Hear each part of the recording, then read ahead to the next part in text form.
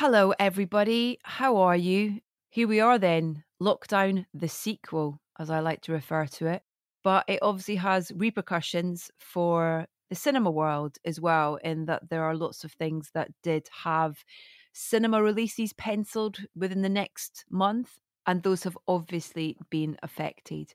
Over the next couple of weeks, what I really want to try and do on the podcast is to celebrate and shout about some of those films that were due to have cinematic releases, and unfortunately have not got that opportunity anymore, but are still going to be made available to you guys via streaming services and the likes. So that's the plan over the next couple of weeks.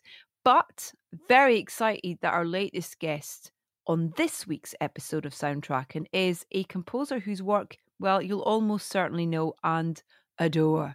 As you'll hear, Stephen Price took the scenic route. It's our route of choice, if I'm being honest, into full-blown film scoring with Attack the Block in 2011, after many years on the periphery of the business. His patience well and truly paid off, because he went on to win an Oscar for Gravity. He's also worked on World's End, Baby Driver, Suicide Squad and The Aeronauts, amongst many, many other brilliant things. Stephen joined me to discuss a couple of new projects that he's done for Netflix, which you can watch right now. Glen Keane's beautiful animation Over the Moon and David Attenborough's A Life on Our Planet. Both very different, but both extremely moving in their own way, in no small part thanks to Stephen's music. So let's get right to it with a cue from Over the Moon entitled Nighttime Conversation.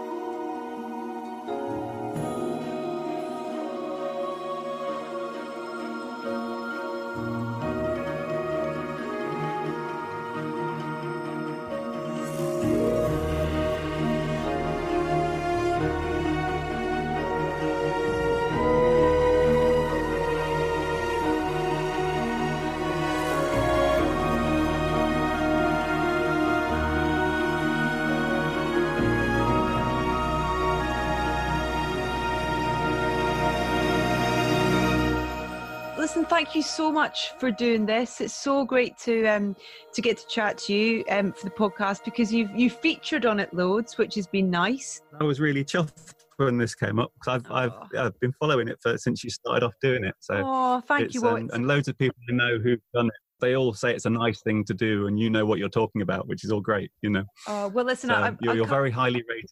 That's very kind. I come to it as a fan. That's how I'm coming to it. I don't try to profess to know kind of when it comes to music and film. I'm just coming at it purely as a fan perspective, really. I'm going to say it now that we're never going to have enough time today to talk about all the work, the brilliant work that you've done. But I thought it'd be really nice to start with the now and these two kind of projects, very different projects that you have. Well, different, but there's a kind of connection between the two, I guess, in a way as well. I sat down with my kids the other night and we watched this beautiful animation, which I just was like, I hadn't really heard much about it, to be honest. And I thought it was absolutely gorgeous. It was so different. It surprised you at every corner in a good way. And we all kind of came away having taken something different from it. And I just wanted to ask, what was the attraction to the project for you that you wanted to get involved, first of all? It was exactly that, really. I love working in animation anyway, and I've always loved watching animations, and having a young family, we've obviously just watched animations for years and years.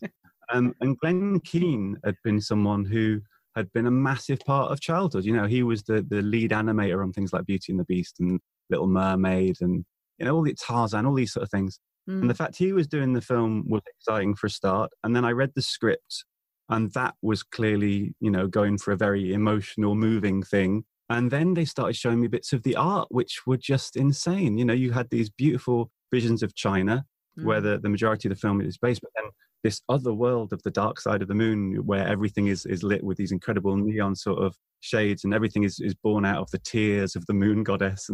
And all of a sudden you could get the music for this could be, you know, a brilliant opportunity to do something a bit different, but also to kind of swing for it in an emotional kind of way as well. And they're just a gift for music, really.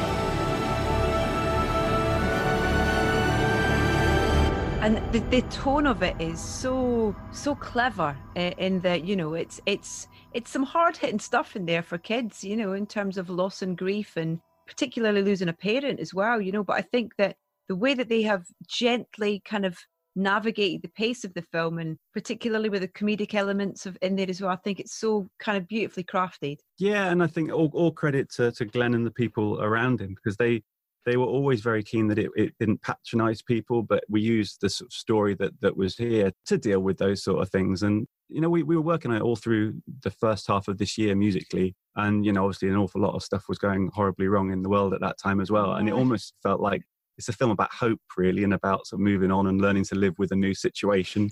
Yeah. And it just kind of all felt like we were doing it at the right kind of time. Where do you start with a project like this in terms of working out what you want the score to sound like? Because you then obviously have these songs within it as well. You know, there's a kind of musical element to it of original songs in there. So you've got to complement that, but you've also got to work with the story and the emotion and the narrative. So is it quite tricky, or is it fun, or both? I mean, it's fun for me just because, you know, the challenge is always the fun bit. And I love working with things with songs anyway. And I've done a lot of work with people like Edgar Wright, who I know you've had on the show a few times. And where songs are so key to it, it becomes this sort of this adventure of how you make a load of disparate songs feel like a continuous journey. Yeah. And this film, the songs were written by the time I got involved, and they're quite a diverse collection of songs. You know, you've got things going from Broadway things to you know, the big sort of showpiece moment in the middle where it's kind of a K-pop kind of thing. And so I knew that the score would have to kind of weave in between those things and kind of make it feel like a seamless thing. But within that, there was an awful lot of room for the score to be the kind of emotional voice running through. It started off in China, in this sort of very bustly kind of water village where Fei Fei lives, and everything all felt like very buzzy, and the families all interrupting each other, and everything all felt like it was musically, you could kind of get this energy in there.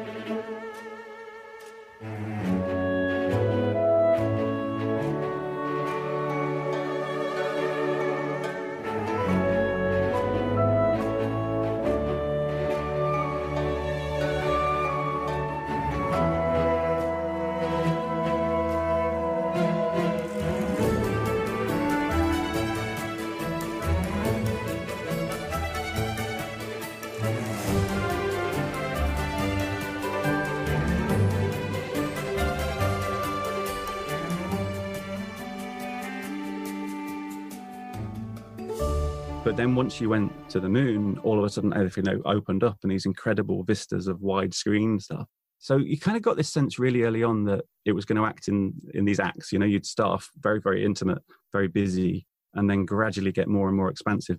And you just start to hear things in your head. You know, certainly with Lunaria, I remember seeing the first visuals of them flying into Lunaria for the first time. And it just sounded like this big, expansive, glistening thing. You know, the colours are so alive. And Glenn would describe how everything was going to be lit from within.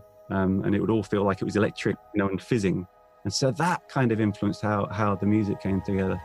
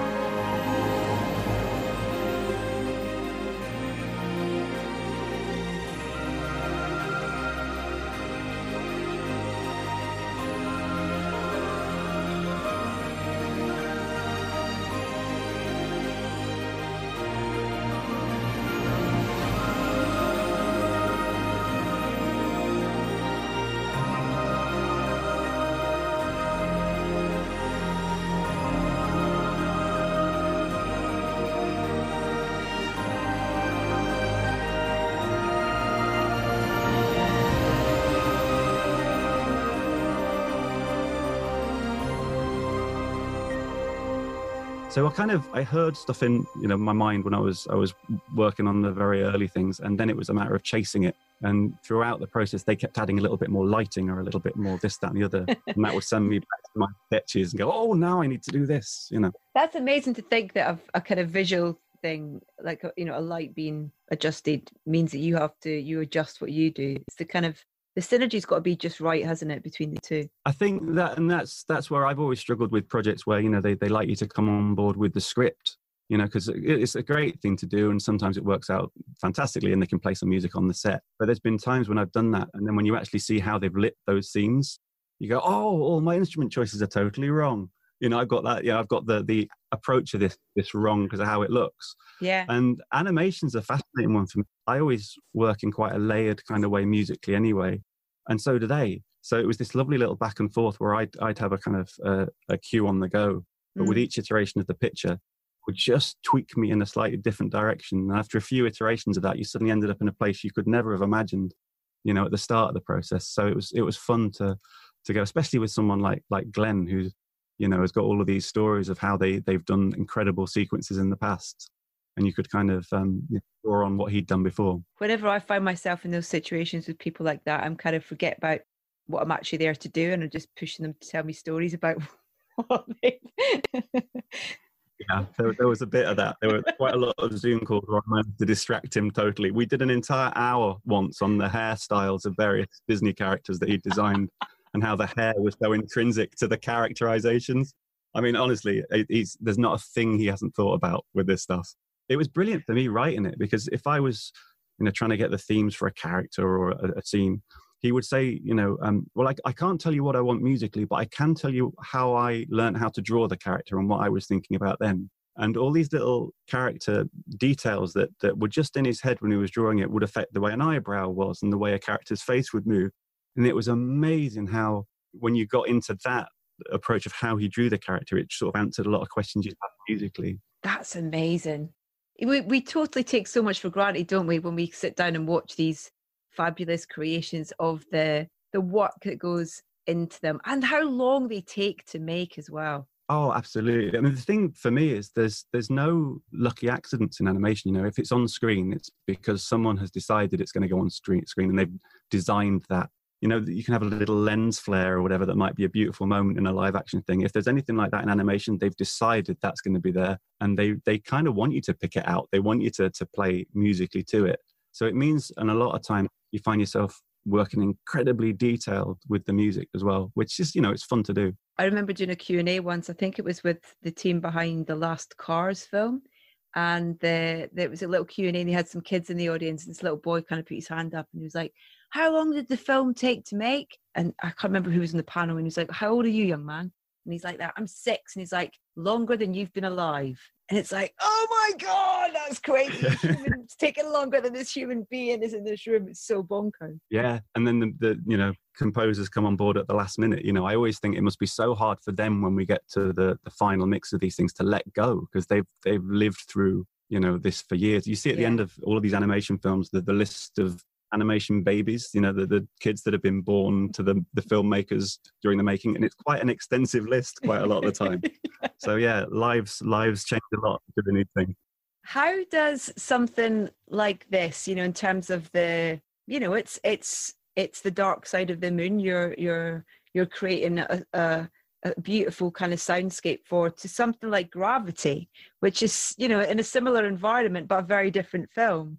And I know they're very, very different films, but I mean, that score that you did for Gravity is just, I mean, listening back to it again over the last couple of days was just, it's so brilliant to hear stand alone outside the film, because it's so emotive as well. We've kind of, and I haven't watched the film, for a while sort of thing, but it's definitely, we're from listening to the score the last couple of days, I'm like, I've got to go and watch the film again.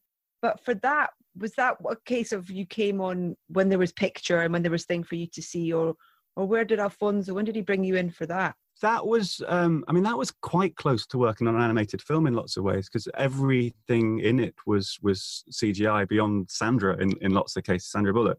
And so by the time I started, everything was quite close to the final form it was going to be in. you know, it just might go from quite a finished shot to one where it was just a polygon, you know, with a head floating on top of it. But you'd always get a sense of what was going to go on. You could always kind of really commit to timings. Mm-hmm. So in the same way as with an animation, you could kind of get your cue worked out and then spend a long time really finessing all the different details. And with that film, Gravity in particular, a lot of those details were emotional ones, and it was working out, you know, how you wanted to feel in every step of the way. And, you know, there were huge moments in that where we'd spend ages just sort of trying to calibrate, you know, just the level of fear or the level of beauty that you wanted to hear at any point. That one I always think of scoring a kind of roller coaster ride, you know, and you were trying to really, really work out emotionally where you wanted to be. So you peaked at the right sort of times. And sometimes you wanted the audience to feel absolutely terrified. Other times you wanted them to feel sadness or whatever.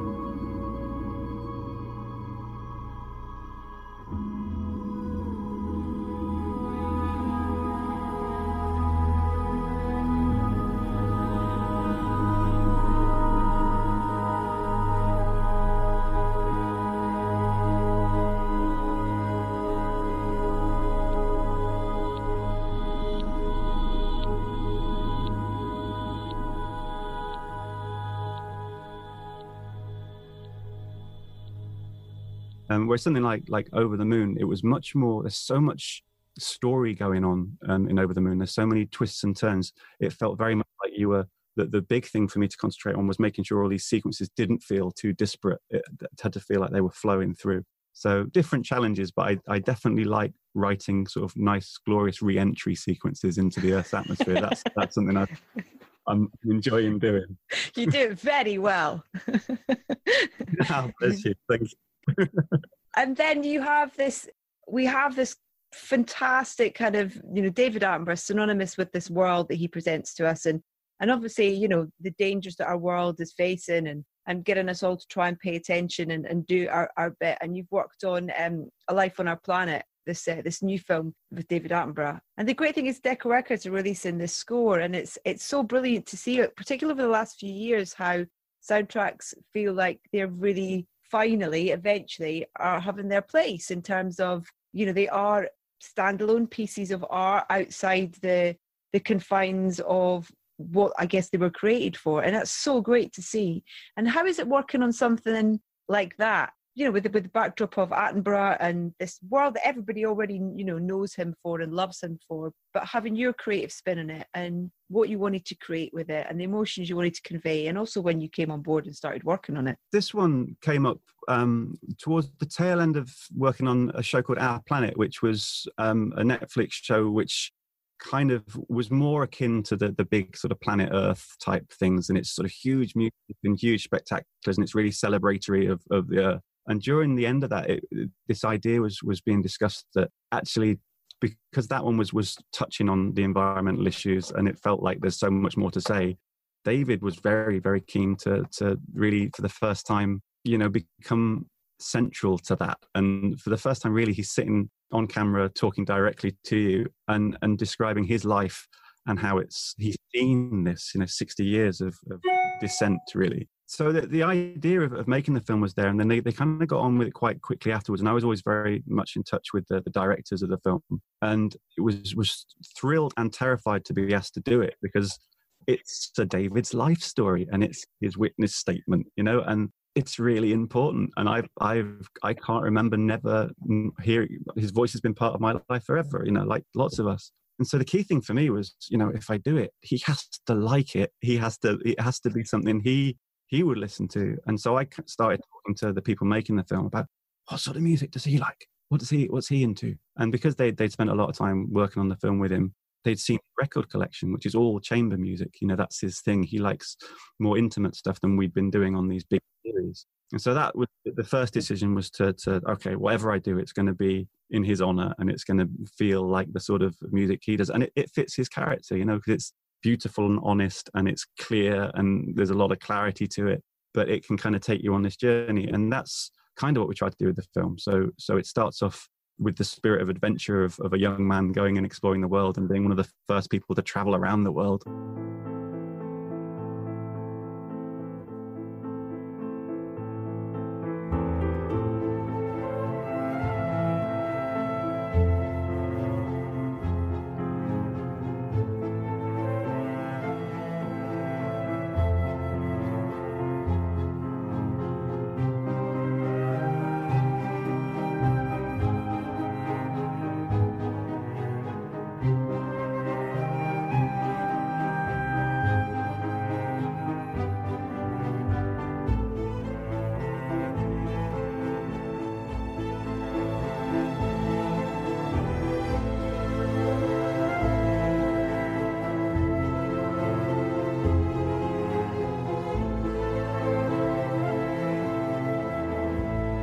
And then this gradual sense of impending awfulness as he realizes how it's got totally knackered. And it was at once lovely to write for and also heartbreaking, because I wrote it in the order of the film, and we do start with Polish Enthusiasm, and there's a very dark period in the middle where you kind of get shown A, the state we're in now, and B, what's going to happen over the next 70, 80 years unless we really start acting. And it was tricky to do, but you were always you just follow David with those things. You just follow his words. You just follow the way he describes things. And as long as I kept to that, it seemed like we did okay. And hopefully we end with a bit of optimism in the end as well, because he does feel, I think, as he makes clear in the film, that, you know, there is hope there. There are many differences between humans and the rest of the species on Earth, but one that has been expressed is that we alone are able to imagine the future.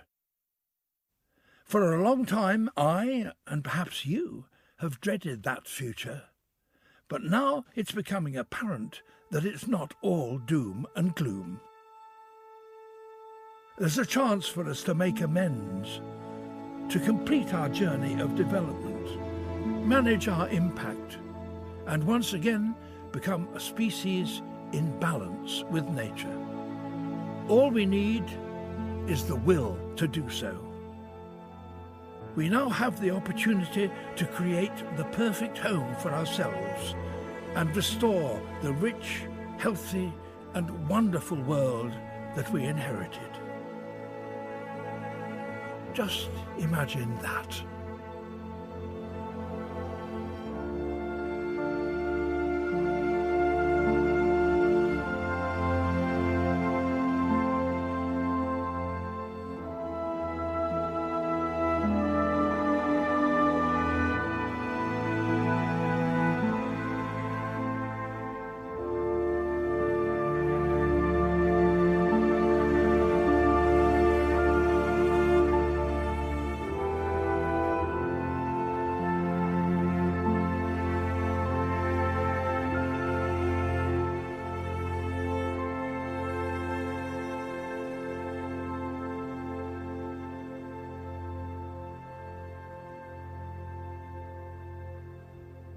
It's really powerful, and I think that it complements, like you say, the drama of this, you know, our world really, that he's narrating his experience of. And there's two particular cues that really were, from what you were just saying as well, I thought were so kind of powerful in that, which was a devastating impact and the whole of humanity.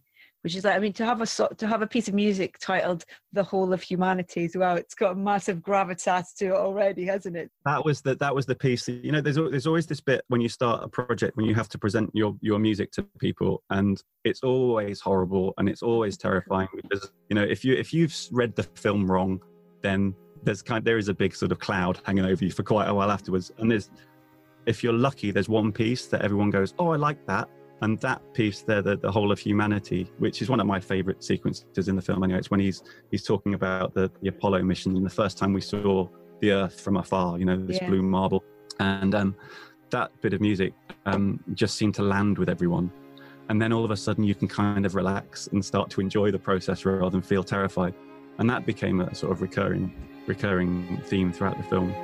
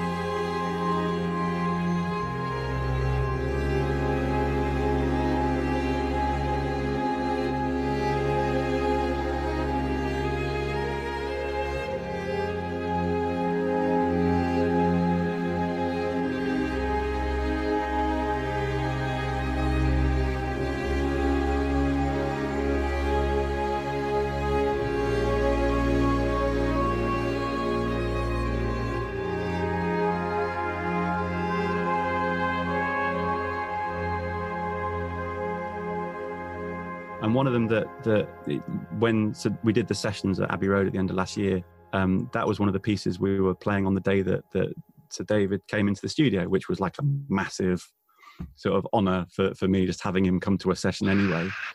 But he was there for a bit of that, and then a piece called "We Must Rewild the Planet," and that's one of the bigger moments. That's when sort of things unleash a little bit. And he actually went down to the studio floor to talk to the musicians before we played that. And in fact, we'd rehearsed it a couple of times before he came in. And then he came in and he did this brilliant off-the-cuff speech to the musicians, just almost apologising. I wish we didn't have to make this film, but we do. And this is our duty. And, this sort of stuff. Yeah. Anyway, they played it and it was about 4 times louder than they had done before he spoke, and 4 times more spirited. And, and we couldn't use it, but it was just one of those fantastic moments. It was like, We are facing nothing less than the collapse of the living world. The very thing that gave birth to our civilization, the thing we rely upon for every element of the lives we lead.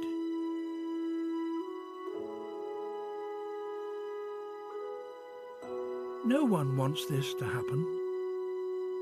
None of us can afford for it to happen.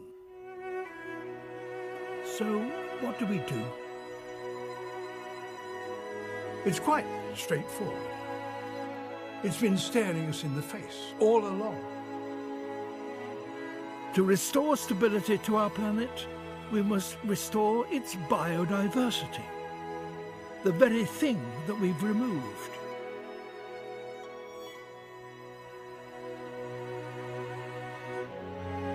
It's the only way out of this crisis that we have created.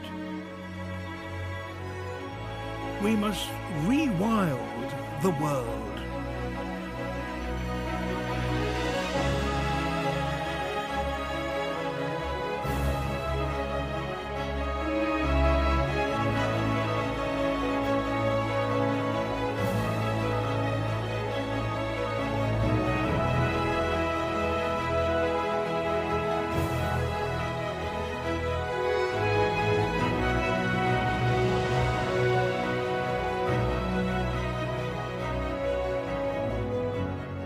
That's brilliant. I mean, you have you pretty much soundtracked his life now. That's brilliant. I love that. And the fact he was there, his spirit will be within that forever now. That's wonderful. So nice. Yeah, I think we all just hope that people watch it. It is, to me, it's the most powerful kind of descriptions of where we're at than anything I've seen. And we just hope that, people actually watch it. It's tricky times, isn't it, to present anything a little bit depressing to people. But hopefully people have time and space to watch that film. He's such a compelling character, and he's got a hypnotic sense to him in terms of anything he does, I'll kind of watch, because we just love him. My 12-year-old son is obsessed, and because of watching him for his entire life, he wants to be a wildlife photographer. So it's kind of... Yeah, I've got children the same age, and it's amazing how engaged they are with all this stuff, you know, and that's the hope, I guess, is that you know, they can make up for some of the massive mistakes the rest of us have made.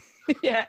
Do you mind if we talk a little bit about how you started composing? Because it sounds like a really interesting journey where you, from what I've read anyways, that you kind of, you know, you've got lots of different bits of experience before you kind of, I don't know, will you tell me where did it all start for you in terms of composing for film and TV? Well, I kind of wanted to do the composing bit forever. You know, that was always the thing that I wanted to do. But what I found out early on was that it was really hard to get going. You know, it's really hard to get people to entrust you with their films, which is what it is at the end of the day. You know, sort of music has such an influence on these things. So I just kind of, I got really lucky when I was in my early 20s, and I got experience working for a composer called Trevor Jones, who's sort of known for things like Last of the Mohicans and all that sort of stuff. And I got to sort of sit with him and a load of scores together where I'd literally be sitting next to him and sort of programming by the side of him as he was talking. And, you know, I would arrange things. And that basically, I had this approach that I would just make myself useful and hope for the best.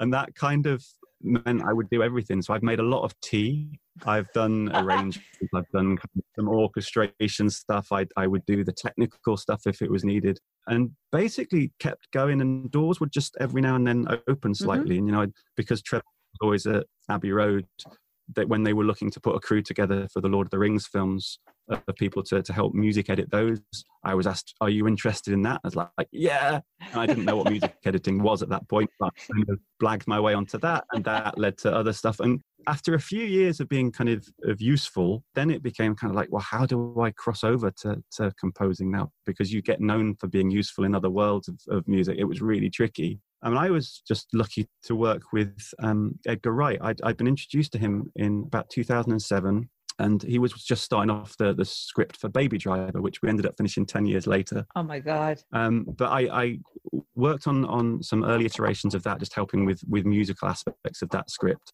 and just helping him with kind of, you know, how the song was structured and how it might work with other things. And then that led to working on Scott Pilgrim versus the World with him, where I did some additional stuff with Nigel Godrich, who, like the great godlike genius Nigel Godrich, who did the score for that film, and I was around that process.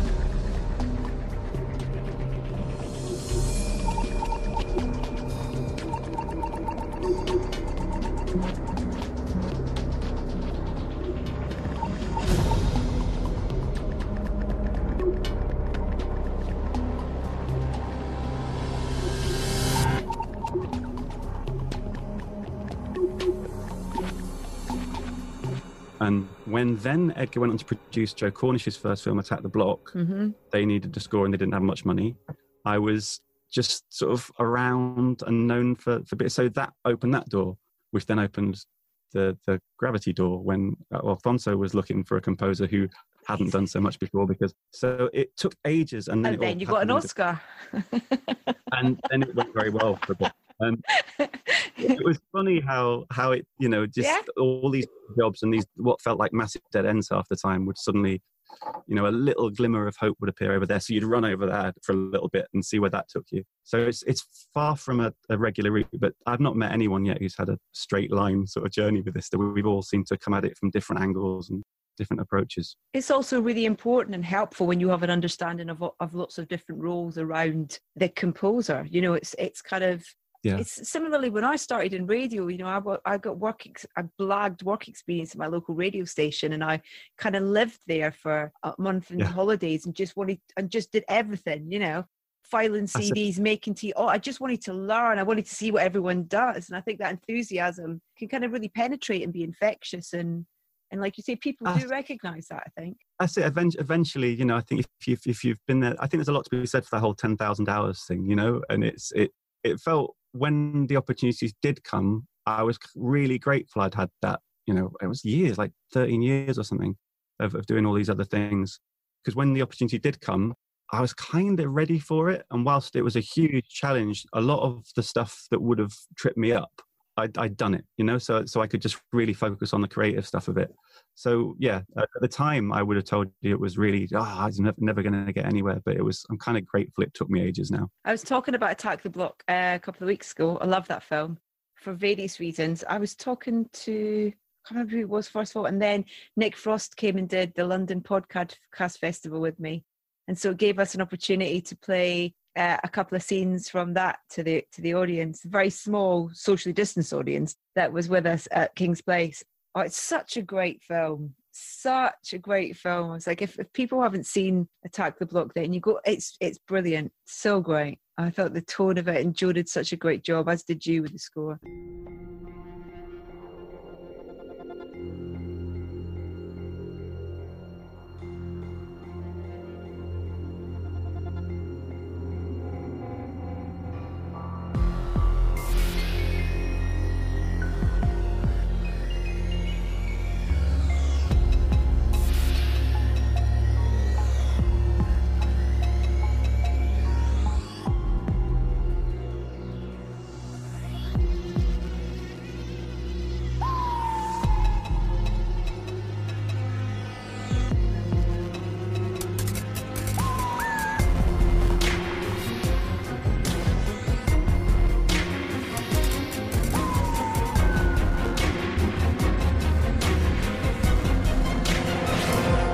That film was just full of energy. And I remember the first time I saw you know, a rough cut of it, and just seeing John Boyega for the first time and knowing that he was going to be a massive star. He just had, there was something there. All kudos to Joe for, you know, everything he did on that, because I just said, big fan of that. And Nick Frost is just great. I got to do The World's End with Nick Frost a couple of years after that, and that's one of my favourite performances by him as well. He just makes me laugh every time. We had some clips from that as well, and it's really clever because Edgar obviously loves kind of needle drops. You know, he uses needle drops, you know, all the time, and has done, particularly with that trilogy. But then also Baby Driver. I mean, the musical choreography in that film. We had a whole episode where I tried to understand it from chatting to him, and I still can't quite get my head around how he managed to do it. But it's so interesting hearing you say that you'd been working with him 10 years before it was released. Minute, tiny details of that as well. The detail is just fascinating. It's so fun to get into the process with him, and we're just completing his next film at the moment, where it almost feels like we've taken some of those techniques and gone further than Baby Driver. You know, it's a very, very different sort of a film. Yeah. But musically, it's the combination of needle drops and score. It's really exciting just to keep pushing that and seeing what you can do with it. And you know, it's I'm really excited for people to see that film. It feels totally different to anything certainly I've ever done before. I can't wait. I'm so glad he got it finished filming as well. Yeah, Absolutely. And this Diana Rigg's final performance is just amazing in it. So yeah, it's we're finishing that off at the moment. Oh, are you? Oh God, I can't wait. I need to mention The Aeronauts as well, because I love that film. I did a little Q&A actually with Felicity and Eddie and Tom, and I thought it was stunning. It was stunning, and it was one of those instances where you're like, how the hell did you manage to do that? I just thought the central performances in that were extraordinary. And Himesh Patel as well, I thought was brilliant, kind of light relief in there as well. But the score on that was beautiful. And again, it's this kind of, you do lots of great things, Stephen, but how you manage to musically facilitate this particular part of Earth. You know, there's moments, and I think what Tom did really well is that he didn't overload it in indeed moments where you heard nothing, because that's what's going on up there, or it was wind, but I just thought the delicacies of how the score worked with that film was really great. What was that one like to work on? I loved working on that, and I loved working with Tom, and it was all the things you talk about his sense of the restraint of it all was fantastic, because it did make me go quieter and quieter in different places of it.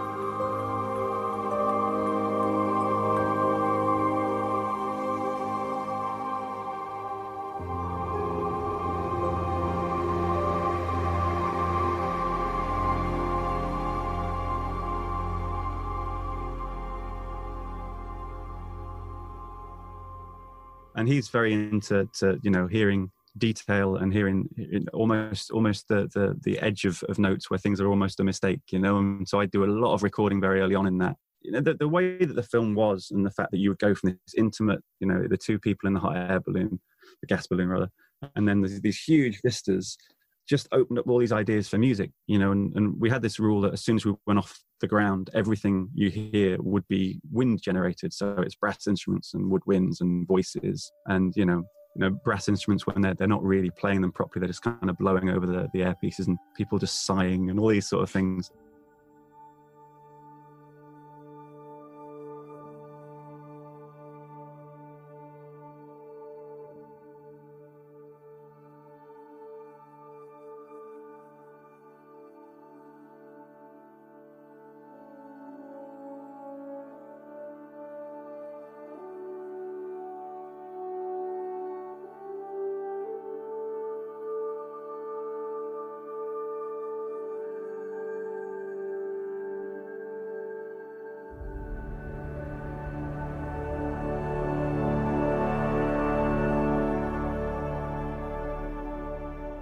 And sometimes it would just get more, just those tiny little noises, you could afford to play them so gently, it would just kind of make you lean in.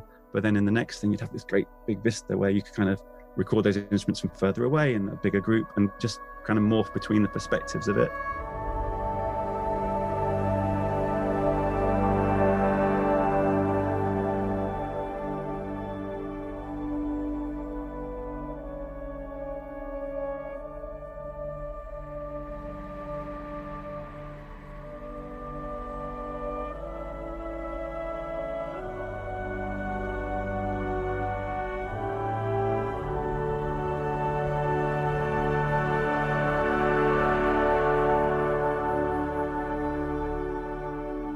It was one of those lovely kind of collaborations where I'd play him something and he'd come up with another idea that just shoot you off and make it all better. So yeah, it was a lot of fun doing that one. Do you have a specific instrument that is your kind of go-to to start? Guitar is a big thing for you, isn't it? You're a big guitarist. I'm a big guitar noodler, yeah, and that's a lot of the sort of. I mean, that Aeronauts, for example, was written on guitar. The main tune for that, just because the idea of big open spaces was kind of the first thing we talked about and how to express. So I just went for open tunings on the guitar and just made it so that you couldn't go wrong basically on the guitar, and everything would sound glorious. And then individual rising kind of melodies through that. A lot of the stuff, if I'm in the studio, it tends to be sort of piano based. But I have this terrible habit when I finish work for the day, I'll go in and watch TV. But I always have a guitar with me, and so often that's when the little noodly thing that you'll just record happens that the next day you'll bring into the studio. And then a huge amount of singing into voice memos when I'm wandering about as well. That's to be an embarrassing habit.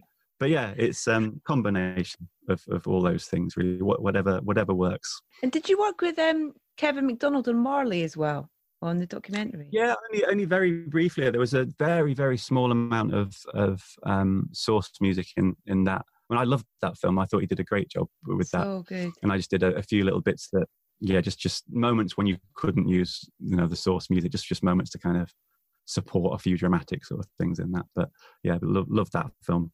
He's great with documentaries. I love his work. Yeah. With something like that though, do you have to, because obviously, it's a documentary about Bob Marley, so his music features very heavily within the music. And so when you're creating little bits of additional music, are you trying to really stay away from the sonic sound of his music, or is that influencing you? It definitely influences it. I kind of, it's almost like an essence of it, because there's nothing worse than you trying to do a reggae track, that's gonna make no one very happy. But there's something, if you sort of extract just something from that. And I remember a lot of what I did for that was kind of broken Hammond sort of textures, where it sort of, you took some of the sort of Hammondy stuff that was in the original tracks, but, just the idea of that instrument, but then in a sort of melted, dramatic-y sort of way that would just kind of hold your hand as you went from this place to this place in the story. So hopefully it didn't feel like it kind of stuck out, it felt like it was part of the same tapestry, but yeah, in a sympathetic way. Can you tell me what a music editor does?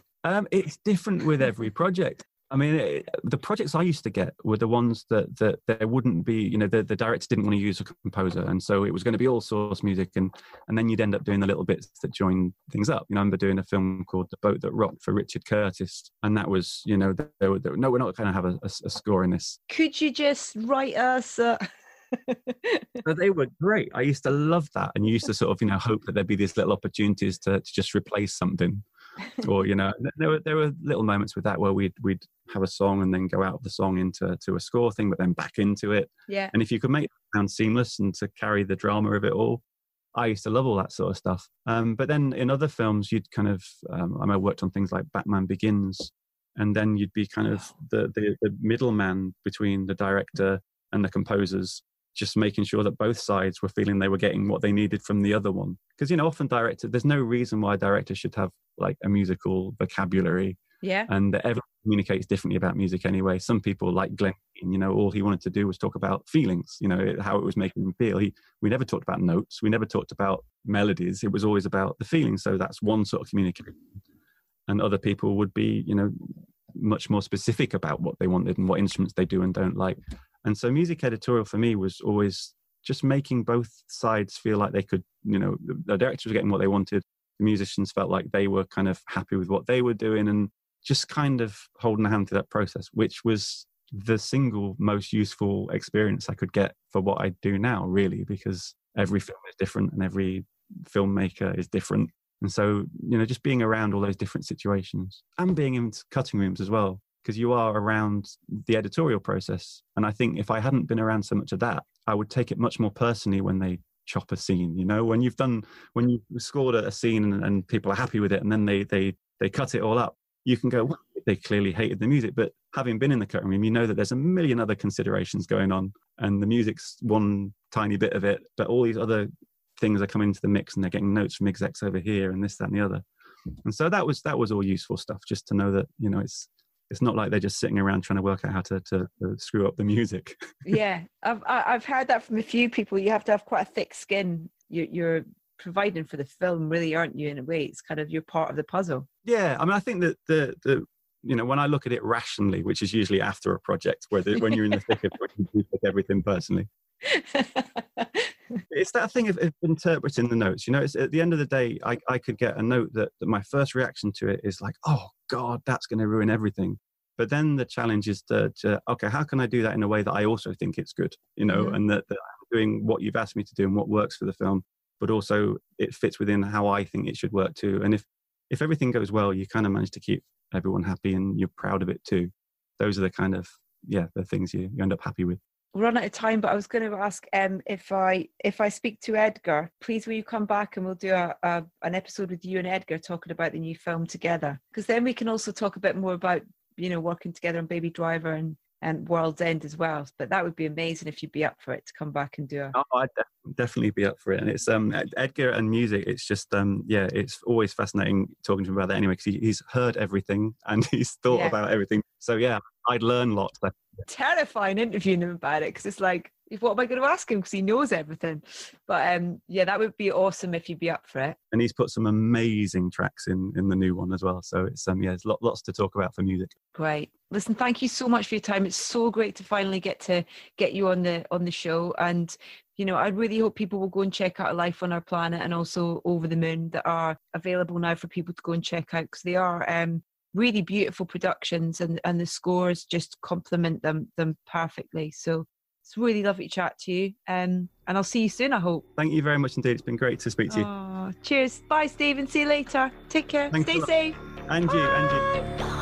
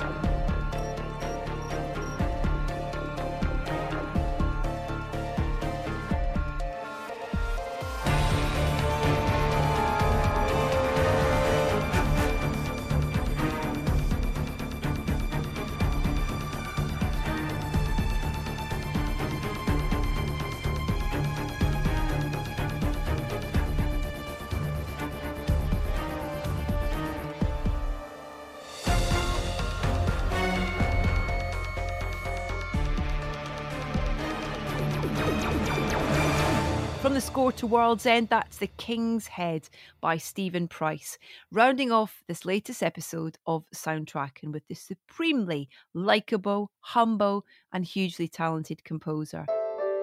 My huge thanks to Stephen for taking the time to talk to us. Both Over the Moon and A Life on Our Planet are available to watch right now on Netflix, with the scores out on Sony and Decca Records respectively. You will not be disappointed if you check out the lot. Now, we'll put up a Spotify playlist for the show via edithbowman.com, where you can also catch up with all of our previous episodes, including both my conversations with Edgar Wright and, of course, Joe Cornish. Follow us on Facebook, Instagram and Twitter. We are at Soundtracking UK. And also, if you have the time, please head to YouTube to subscribe to our show. It's called Soundtracking Extra, and it's a companion piece to this podcast, celebrating all the wonderful, talented people that don't quite fit in the podcast format. So we wanted to celebrate the brilliant work that they do anyway. Next up, now, some of you, if you're regular listeners to the podcast, may realise that this gentleman only appeared back in September on this podcast, but we are thrilled to have Ludwig Göransson back to talk specifically and in great detail about the fabulous Mandalorian. Ludwig Göransson, next week's guest, welcoming him back with open arms to Soundtracking.